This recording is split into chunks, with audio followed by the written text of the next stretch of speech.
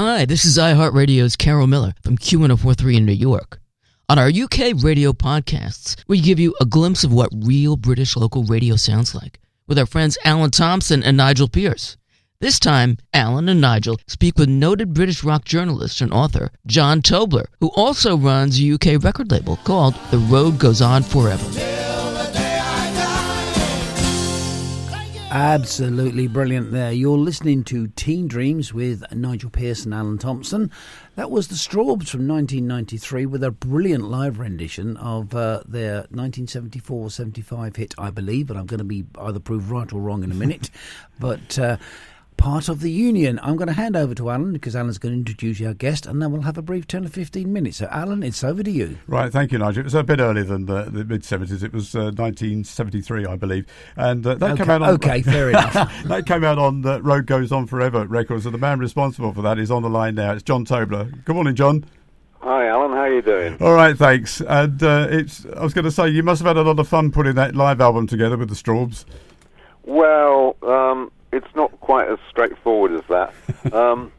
Let me explain to you how I came to be getting this record label, which I still am running, by the way. Yes. Many moons ago, there was 4 people who decided they were going to start a label, and I wasn't one of them. But there was a retailer, a small distributor, a producer, and I can't remember, what was the other one? Oh, a manufacturer, that's right. And I knew 2 or 3 of these 4 people, and because I'm a writer, they asked me to write a sleeve note.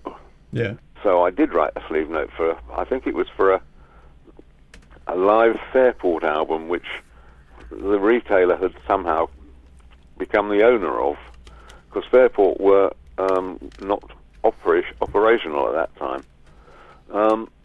So I said, I thought, well, that's interesting, isn't it? So eventually, I wrote 2 or 3 of sleeve notes for various of their releases, and then this is an interesting part. Dave Cousins, he's the leader of the Strawbs, was at a folk festival one day, and he was looking through the CDs that were on display for sale, and he had agreed when Strawbs' Greatest Hits Live was done that it would be a limited numbered edition of 1,500 copies. And he discovered number 1,762, and he was not very happy. So at that point, Dave Cousins said he wasn't going to have anything to do with the guy who was the retailer who had been more or less organising this sort of stuff, and the producer had gone. I don't even remember his name. He'd gone somewhere.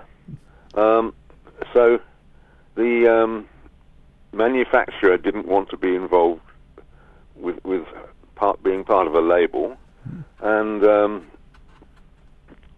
it got to the point where the only person that Cousins would do business with was me.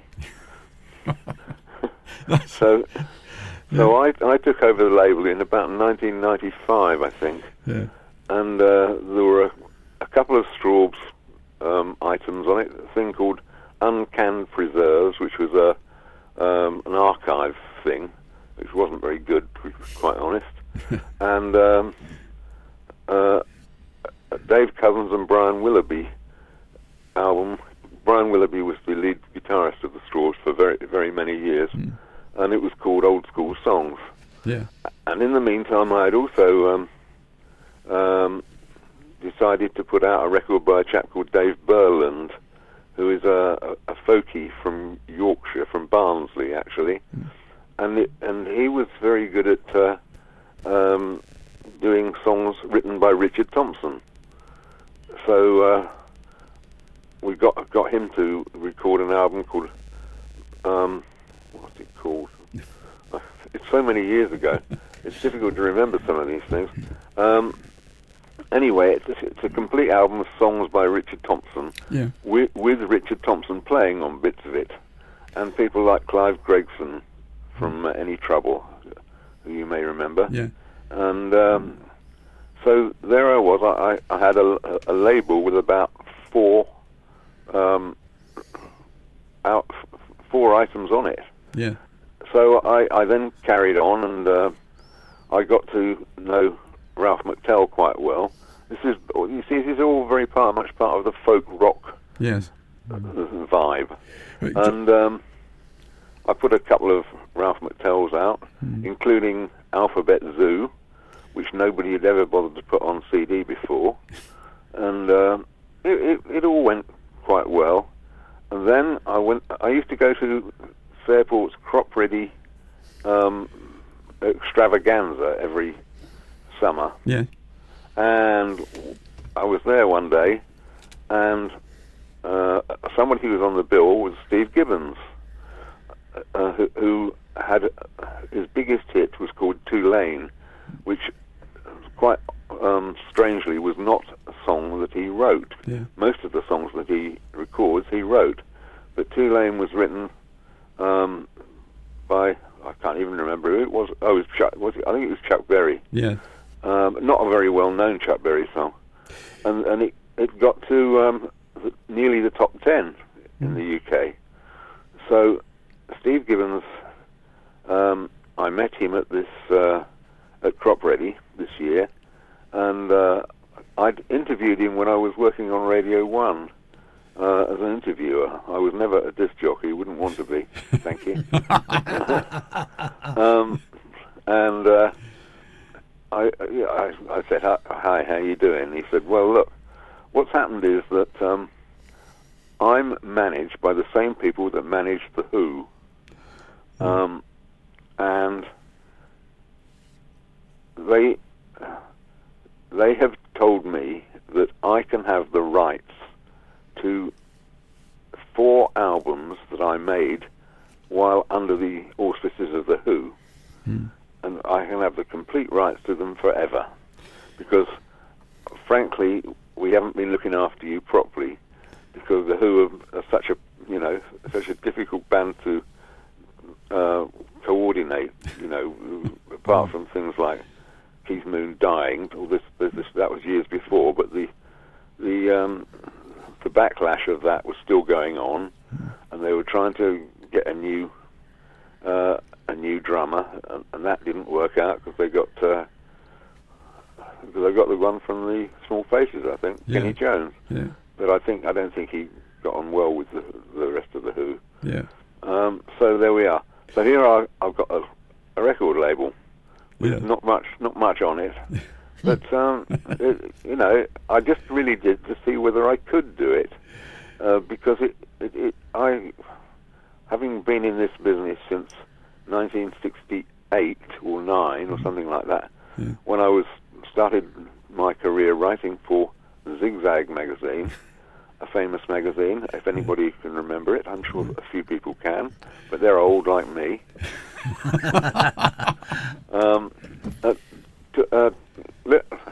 Let's go in another direction there. Yeah. Zigzag was a magazine that started in 1968 or 9, and it was owned by various people. Started by a great friend of mine called Pete Frame, famous for his Rock Family Trees. Yes. And at some point, the ownership of the magazine went to Charisma Records, or to Tony Stratton Smith, if anybody remembers him. Yep. Yes. A brilliant bloke, but a bit of a Yes. not your normal record label owner, Tony Stratton Smith. Yeah. And he decided that when Zigzag was 5 years old, we should have a celebration.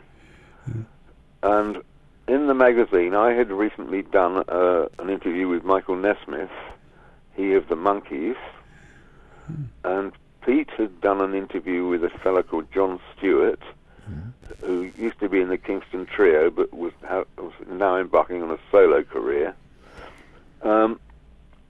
And we put on this gig at the Roundhouse in London,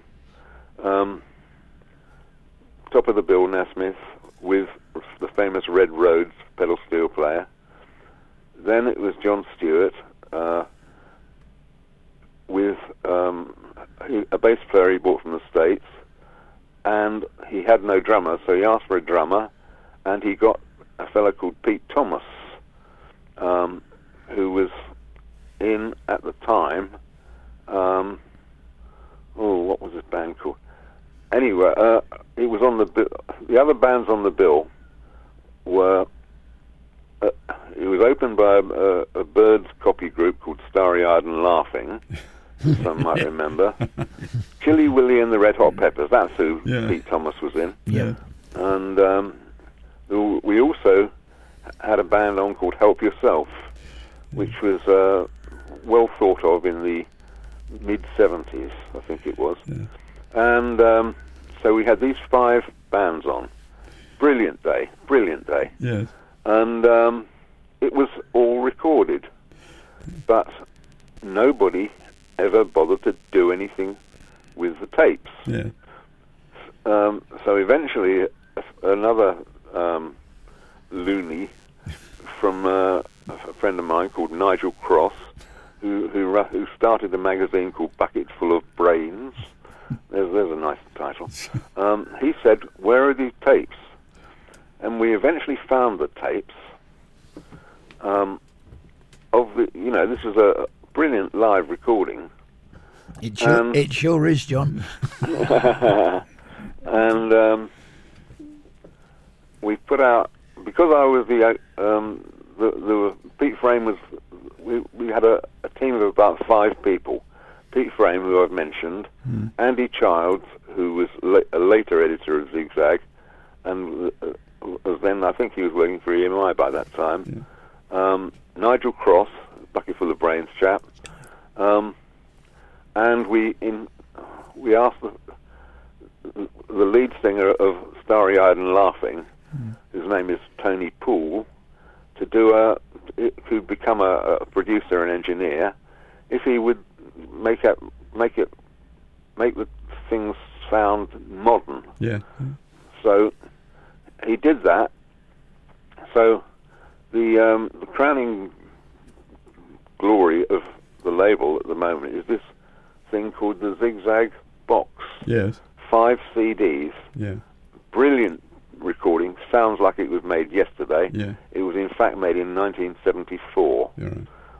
Right. And it costs 35 quid for those who are interested. But and you can look it up on the website, rgfrecords.co.uk. Okay, John, listen, fascinating stuff there, but we'll check that website out. We're running a bit short of time at the moment, but we've got something by Steve Gibbons coming on next. Now, I understand from a private conversation we had a couple of weeks ago, Steve has got a new album coming out in the not-too-distant future, hasn't he?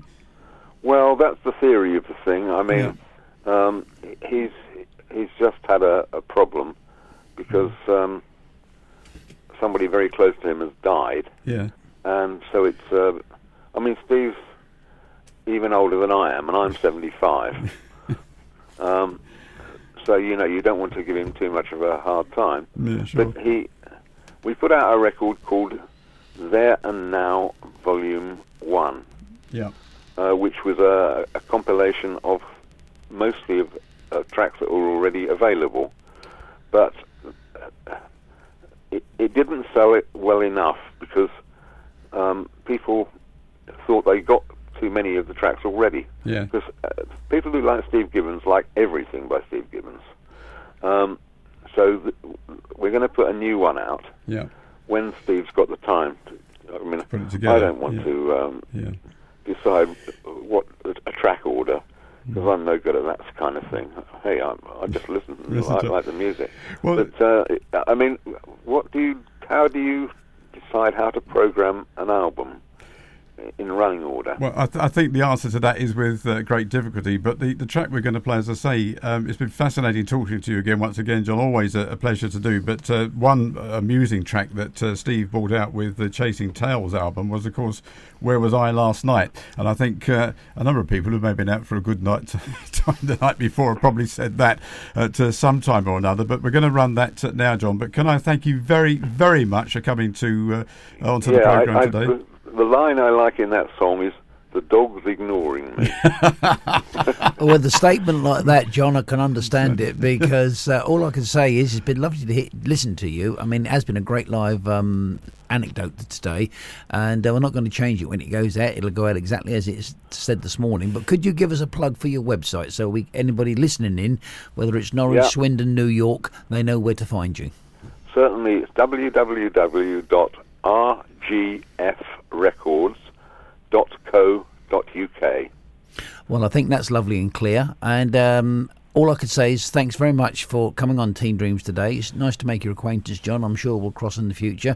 I'll leave Alan to say the last few words. But my pleasure. Thank you very much. You mind how you go, and I'll leave you in the company of Alan. Right, thanks. Great stuff, thanks. Right, John, again, very many thanks to you. All power to your elbow, and we'll keep in touch with regards to Steve's latest album. But meanwhile, let's go with that funny one, Where Was I Last Night? Cheers for now, then. Bye-bye. Thanks. Bye-bye, John. Bye. That was Nigel Pearce, along with Alan Thompson, speaking with UK rock journalist and record company owner John Tobler. More authentic British radio for you next time on our UK Radio podcast.